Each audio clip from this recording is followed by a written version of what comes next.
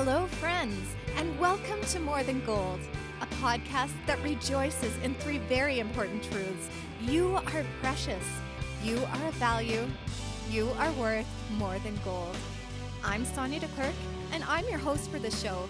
From the bottom of my heart, thank you for joining in.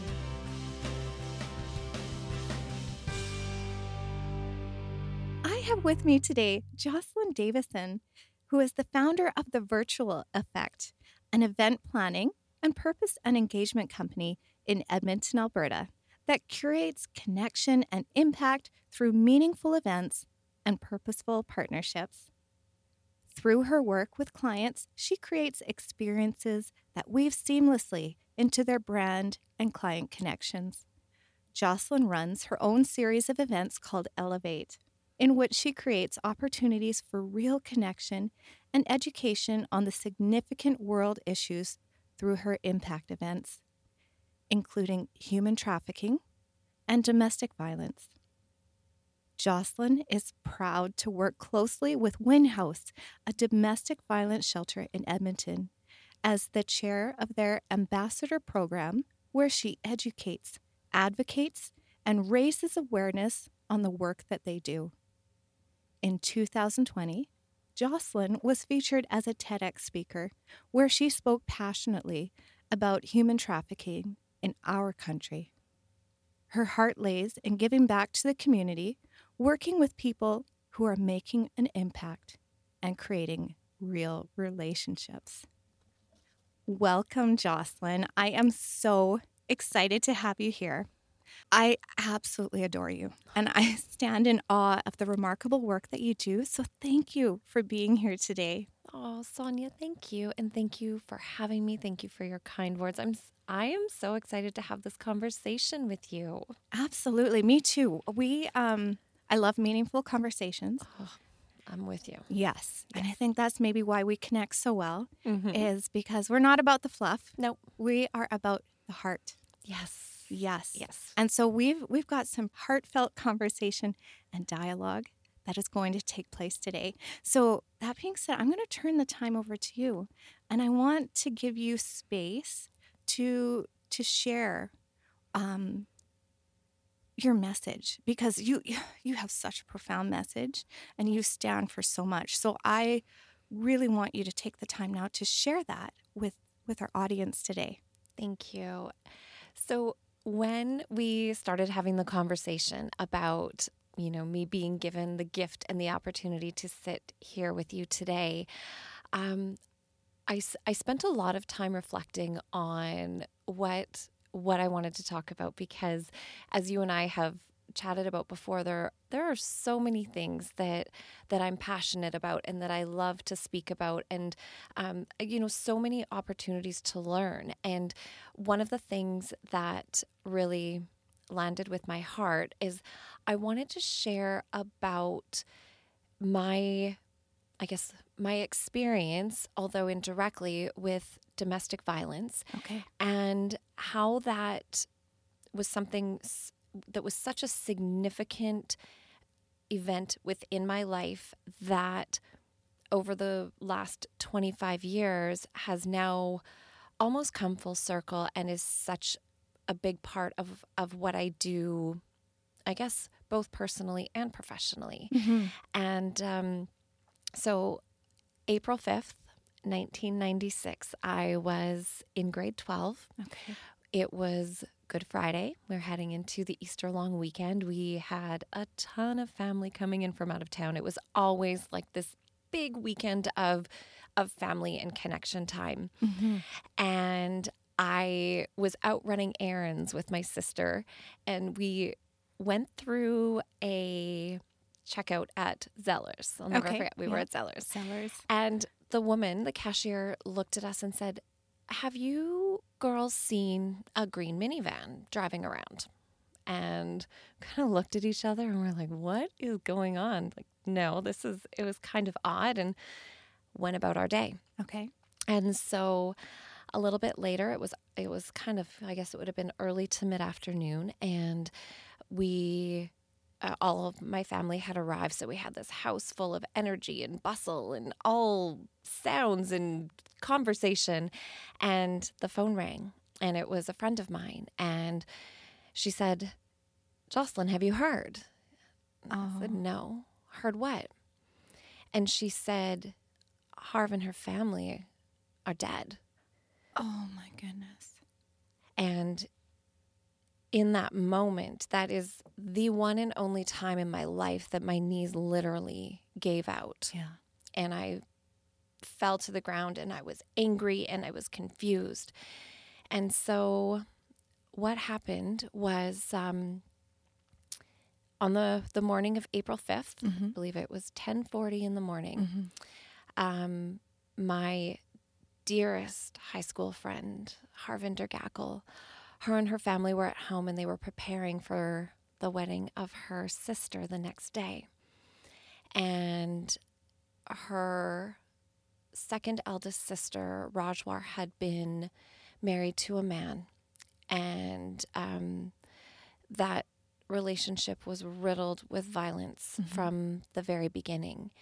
And Rajwar had been with this man for, I believe their marriage lasted just under 18 months. She left him because of the abuse. Okay. And on that day, he showed up at their house, and he murdered their entire family. Oh my goodness.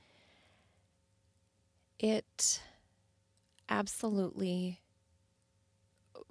shook my world. It shook the entire community to have such an act of violence that wiped out an entire family. So there were 9 people that died that day. Oh. There were 4 survivors in the house. Yeah.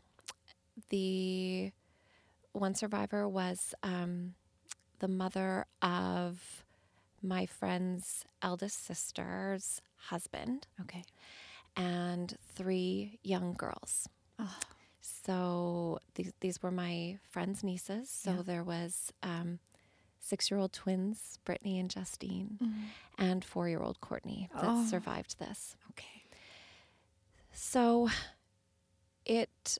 I didn't even know what to do with any of this. No. How do you know? Yeah.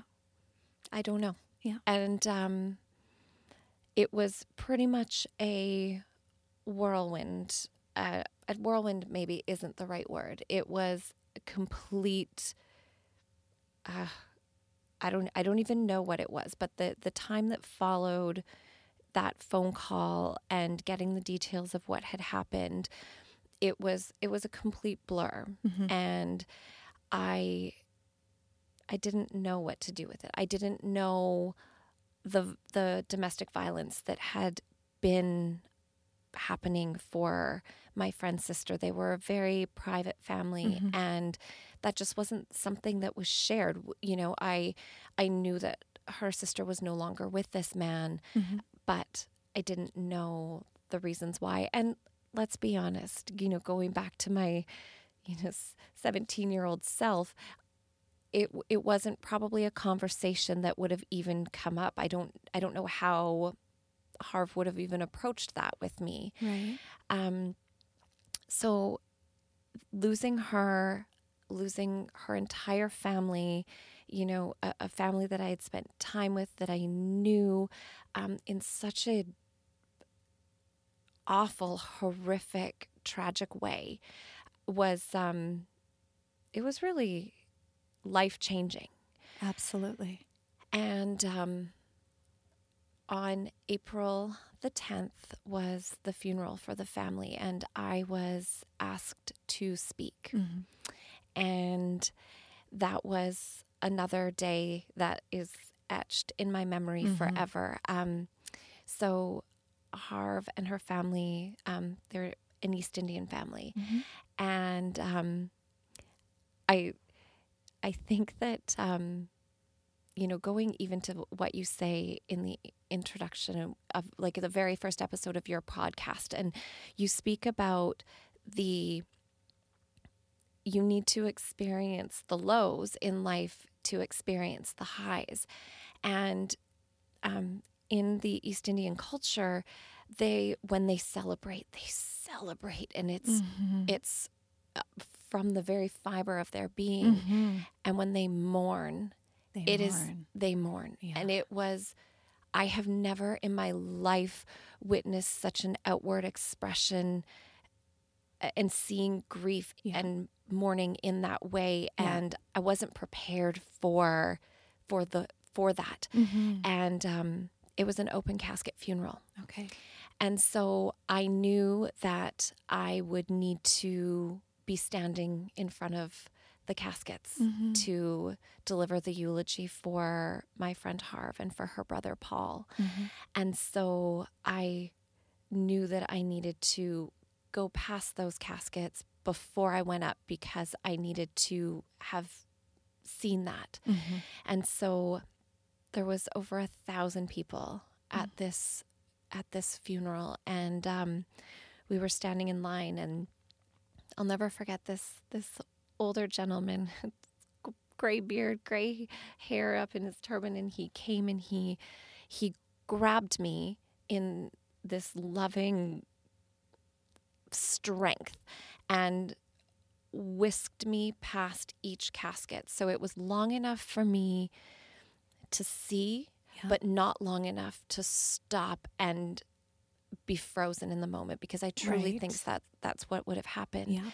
And after that, the funeral happened, and I delivered the eulogy for these two young humans that, were a part of the 9 that lost their lives.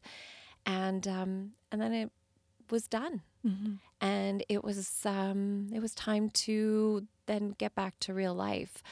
I shouldn't say real life. It was time to get on with life, because as you've mentioned, like, things keep spinning, the world keeps turning, and life keeps happening. And it's such a strange place to be in, because for you, your world as you know it is now forever changed.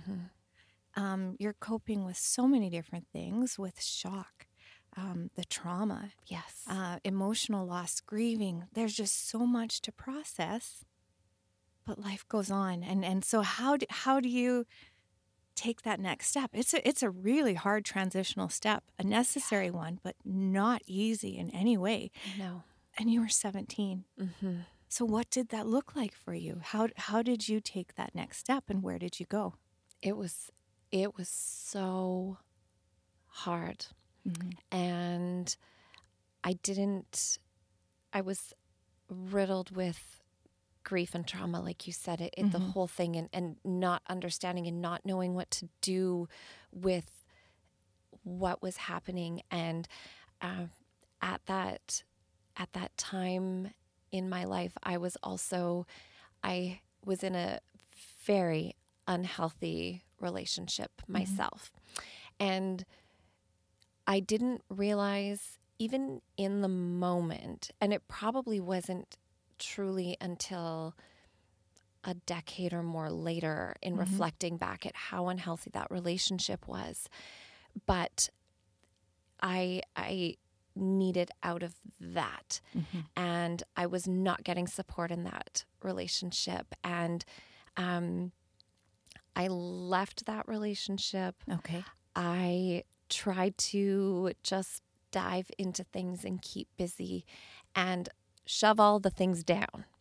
Okay. Yeah. So you can probably imagine how that went over. And the thing is when we experience such loss and such trauma, if we don't deal with it, it's always there, and it is going to manifest and come out in certain ways. And for me, I started suffering from anxiety attacks. Okay. And I had never in my life had one of those before. And the first one terrified me. Yeah. I couldn't breathe. Yep. I couldn't think. I didn't know what was happening. And that was my indication that I needed help. And so I did go for therapy.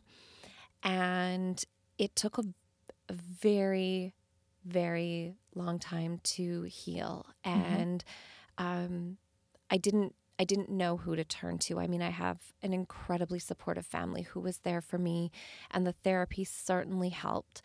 But it was always something, it was always this thing that had happened that I didn't, and still to this day, I don't talk about it a lot. But the reason that I really wanted to dive into this today is because that significant life event, and I, as I've mentioned, didn't know what to do with it and didn't know how to turn that into something good in my life.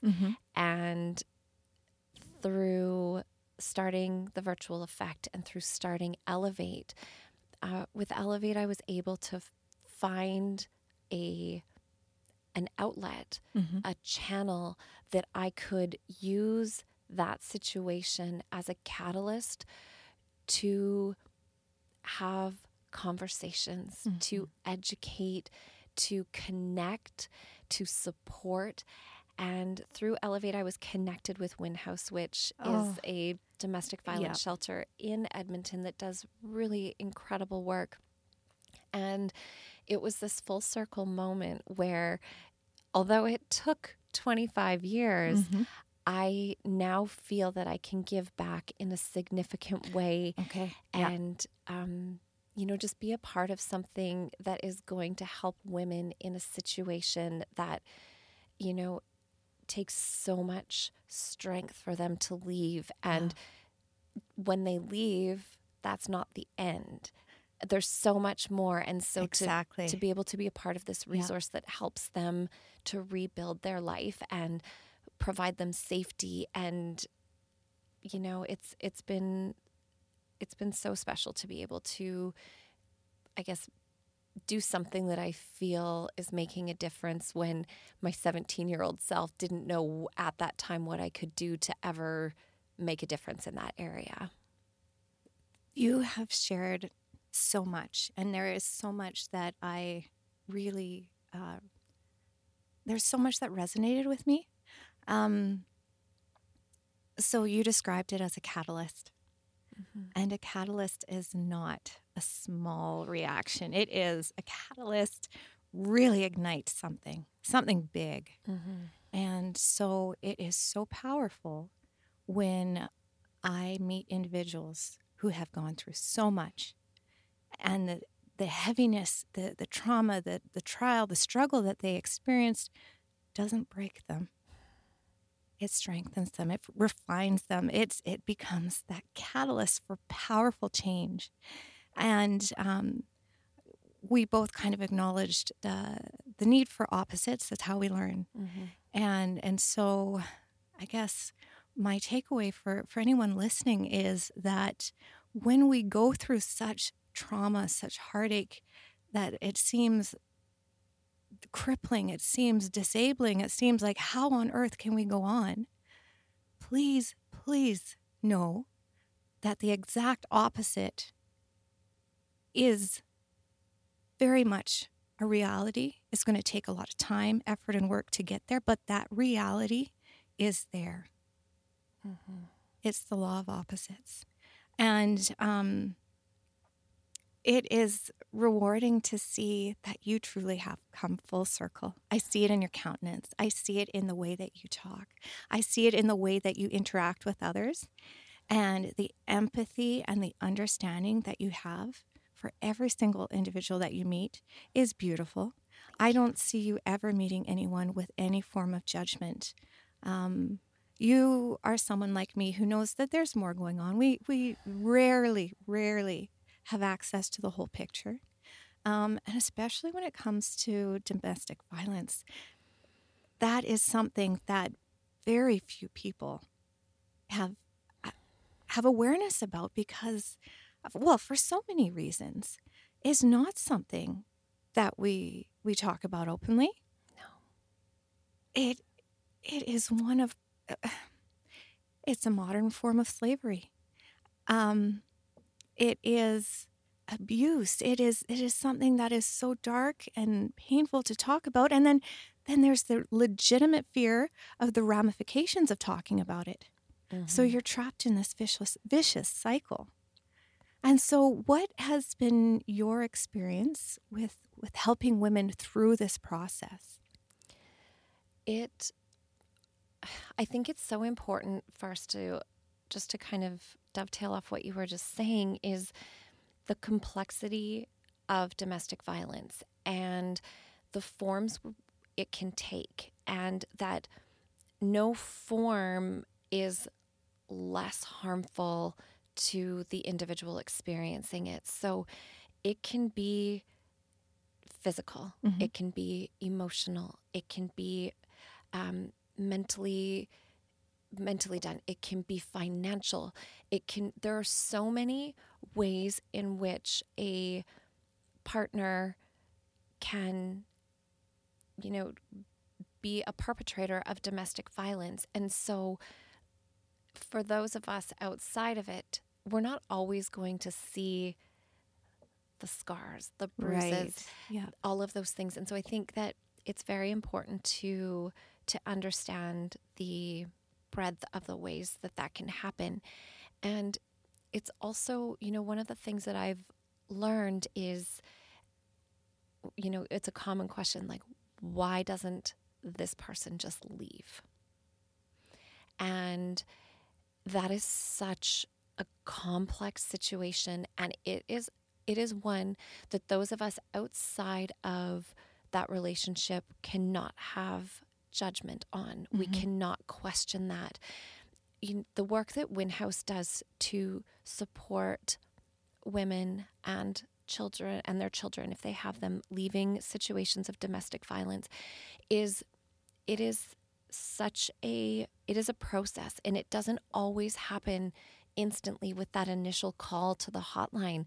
It can, sometimes it is, sometimes it is instant, but sometimes that involves time spent developing a safety plan. And what is that exit strategy? How can we safely get you out of that situation into shelter and then, keep you moving forward? And the reality is sometimes that's a cycle back into the relationship. It doesn't always happen that somebody leaves and has left forever.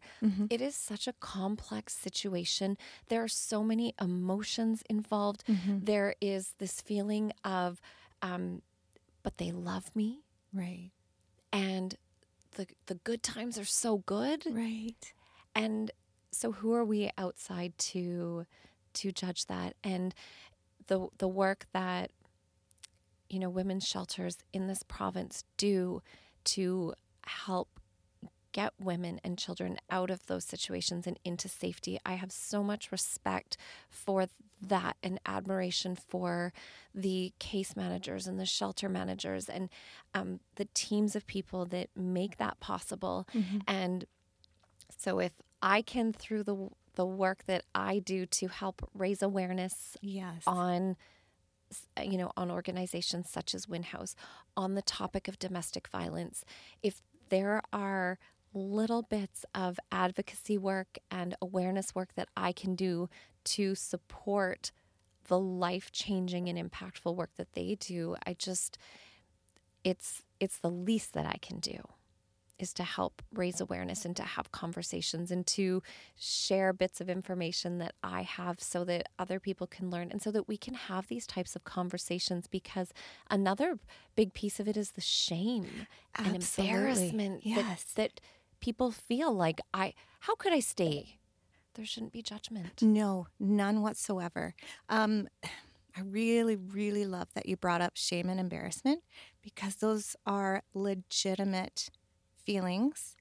They are some of the most painful and powerful feelings an individual can experience. And so that has to be acknowledged. And great sensitivity is required to make sure that whatever we do does not add to that embarrassment and shame. I also really love that you are educating and that you're raising awareness, because I would imagine that so many women are in a situation where they don't know any different. With physical violence that leaves bruises and scars, there's the flip side of that, where there's the emotional, psychological Mm-hmm. scars and bruises that we don't see. The No. only one to see that is the one who has had those scars and bruises inflicted on their soul. Yeah. And my heart just breaks for anyone who is experiencing any of that kind of trauma, because there is so much self-doubt and self-question, and maybe the thoughts are complicated by wondering, well, did I bring this upon myself? Exactly. Am I to blame? If I was better, maybe this wouldn't happen. This is justifiable because I did A, B, and C. And so education is key. These open conversations are key. And it is my greatest hope that anyone listening out there right now who is maybe in a form of an unhealthy relationship will pick up on what we're saying and take something from it and do a deep search in their soul and say, you know what, maybe I need to talk to someone. Mm-hmm. That's the first step. The first step is acknowledging and talking. Yeah. And then there are these beautiful resources like Win House that you've been talking about, that they're set up to help. Yes. There are boots on the ground and they are here ready to help. But in order for them to help, we need to get these victims Mm-hmm. to the supports. Yes.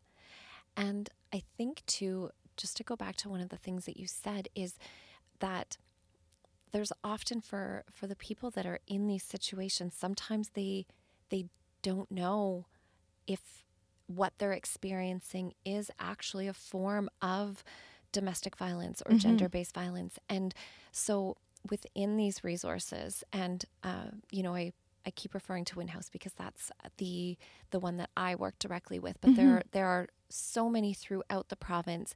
And the Alberta Council of Women's Shelter, their website has access to all of the resources and support throughout the province, so that regardless of where people are, they can seek support.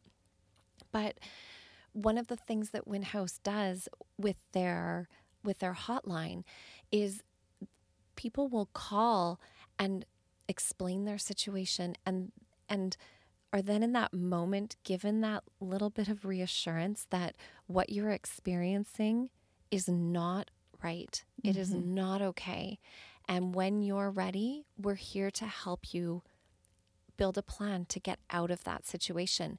And a couple of the things that I have learned through my work, and I say my work, my time with learning more about domestic violence and the time that I've also spent learning about human trafficking, two things that I have learned that are so important are the importance of ethical storytelling. Okay. Can you describe that for me and our listeners? Yes. So what that is, this goes back to what you were saying earlier about ensuring that us as the recipients of the story, that we are not doing any additional harm in the way that we ask them questions. Okay. And most importantly, the way in which we share their story. Absolutely. So with situations of domestic violence and of human trafficking, and these are two of, I know, so many issues, it's such an easy, I say easy because the stories are often, they are heartbreaking, they are horrific, and it's very easy to sensationalize them to try to garner a bigger reaction. But when we share stories in that way, we are, even though our intention might be to elicit emotion from the people we're sharing with, we can also be doing further harm to the people that experience that situation. And so being sure that we're sharing stories in the way that they would want them told, and that we have permission to share those stories. Absolutely. So that's one of the big pieces, is just being so mindful of that. And the other piece is meeting people where they're at. And so that's, those being free of judgment, and there's a way to help without judging where they're at and the decisions that they make, because people fleeing these situations, they need to be in control. Mm-hmm. And so who are we to judge how that happens? And we can provide the resources and the advice. Mm-hmm. And by we, I mean the professionals, the people that are trained in these situations to help it. That's certainly not me, but that we're meeting them where they're at and helping them from that point. And if they're not ready in that point to leave, that's okay. Yeah. Just being okay with that. And that was another big learning for me. Right. I picked up on you saying that they had to be in control. Mm-hmm. That can be very, very difficult if they've been in a situation in their relationship where they've had no control. My heart is just aching at the complexity of the solution and the problem. Yeah. Because for an individual to take back control, maybe they didn't even realize they didn't have control. The courage that takes, the learning curve. There's so much going on. There is. And the other thing is that with every little, every small piece and situation that they can be in control and that they have the power to make decisions, they're building up their confidence and their trust with themselves, because that is all but eliminated. And they need situations, and they need to know they can trust themselves and that they can exist outside of this. And I think that's something that's so important to remember as well. And it's something that I never thought of. Like, I've never been in that situation, but of course they would have no confidence in themselves to function as a part of mainstream society, because they've not been in that. They've not had the ability to do that. And so they need to, like, situation by situation, build that up again and learn that they've got this. And it's those baby steps that start to build that foundation for them to rebuild their lives. Absolutely. It's those small and simple things done with consistency, done with hope and faith, moving in the right direction. Yeah, I think it's really important for us to acknowledge that these changes do not happen overnight. No. This is a lifelong process. But it is so beautiful and rewarding to see that process unfold, because that's when we see change and growth. I really appreciate talking on this subject, because at the heart of my podcast, it is all about self-worth. And so this one really strikes near and dear to me, because I can imagine, and I can only imagine, the deep pain and heartache that these individuals must experience. I can imagine that sense of self-worth is all but obliterated. And I hope and pray that as they embark on this process of change, as they do those little baby steps towards a new life, a new direction, that, as you had said, that self-worth starts building. And when that self-worth starts building, it might start out slow, but it has the potential to just exponentially grow. And that is such an exhilarating thing to witness in someone. And you can see it. You can see it in their countenance. You can see it in the way they make eye contact. You can see it in the way that they carry themselves, their posture, their body language. So true. And don't you also think, like, there are that particular piece about, like, building that confidence and those baby steps back? I think regardless of what we have experienced in life, I think we can all within ourselves reflect on those moments where we've seen that and we've started that in ourselves. And it is exhilarating within you because there's that inspiration and that excitement and the hope of possibility of what you can do, and realizing that you are capable of so much more than you thought. And so just for human beings in general, I think the ability to build that and that resiliency and belief and confidence in ourselves, it is endless what we can accomplish when we start to build that and see that in ourselves and celebrate it in ourselves and in others. Absolutely. I think the other thing that goes hand in hand with that is surrounding ourselves with people that are constantly building us up. And we all need our own cheerleaders. Sometimes the cheerleader can be ourselves, but I just want every individual to know that whether you feel it or not, there is an army of cheerleaders that have your back. Yes. And that's also one of the pieces that was the, like, I guess the inspiration behind Elevate. And Elevate was created as this community, a way for us to come together to elevate ourselves, elevate one another, and elevate the community at large. And, you know, one of the things for me was I had been lended that confidence and support when I started my entrepreneurial journey. There's obviously more than just a little bit of self-doubt, and there were people around me that saw my potential and believed in me before I was able to see and believe that in myself. And so to absorb that and to borrow that belief and confidence until we can garner up enough in ourselves to keep taking those steps. That's what it's all about. Yes.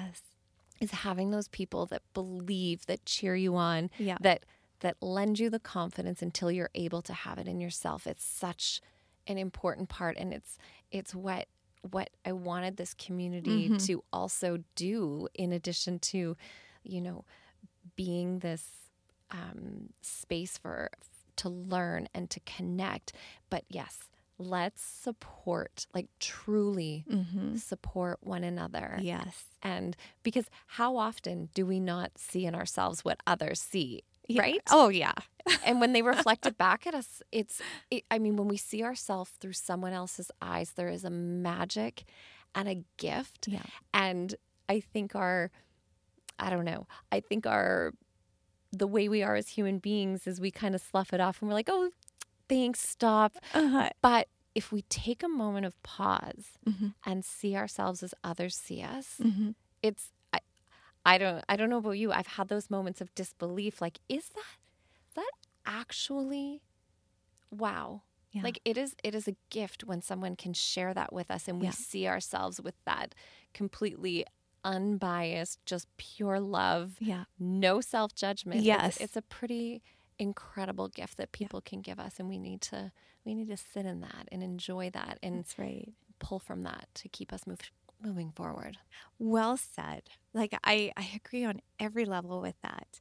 And because I've known you for a little while now, and you had talked about coming full circle. Yeah. And I see that full circle. So you are now in the position where you are supporting other women, and you're pulling out those strengths in them that they don't see, but you see because of your past lived experience. Through your struggle, you know what it's like to be on that transformation path. And so you now have the insight and ability, an excellent ability, I might add, to see others without that bias, and then to reflect what you see for them to see. Thank you. It is life-changing. That You're means doing so much. amazing, amazing things. And I am so grateful to call you friend. The feeling is mutual. Thank you. And I appreciate that so much. Thank you for reflecting that back at me. I really appreciate that. You're welcome. Well, I don't want this episode to end. I think I'm going to have you back on the show again because there's so much we can talk about. There is. But I'm going to close with a question that I ask all of my guests. Okay. And that is, what advice would you give to someone listening today who is struggling to feel of worth and value? I think it goes right back to what we just talked about, and that is find the people that love you and that truly see you. Mm-hmm. And they exist. They do exist. And if they don't exist in your current circle, expand the circle, because this community in Edmonton, at least, and I have to believe this exists elsewhere, there is so much love and support, and people in general, from what I have seen and what I have experienced, want to see others grow and succeed. And those are the people that you need in your corner, and you need to borrow that love, that belief, and that confidence until you can find it for yourself. So find those good people. They exist. And it will very often mean you need to push yourself a little bit past that comfort zone to find those people and connect with new people. But don't be afraid to have conversations that are beyond the fluff. Yes. Because that's when you find your people and you have these conversations where you can sit across from someone and see them and they see you. So a little bit of bravery there. Yeah. But find those people, find the ones that can love and support you when you maybe are lacking that in yourself. That's what you need. I agree wholeheartedly. Well, thank you so much, Jocelyn. It has truly been a pleasure to have you on the show with me today. Thank you so much for having me. I appreciate it, and I appreciate you so much. Thank you. Thank you. If you like this episode and are interested in hearing more, subscribe to More Than Gold on Apple Podcasts, Spotify, SoundCloud, or wherever you are listening, and give us a 5-star review. As always, a special thank you to Devon Music Studios for providing the perfect atmosphere for meaningful dialogue to be shared.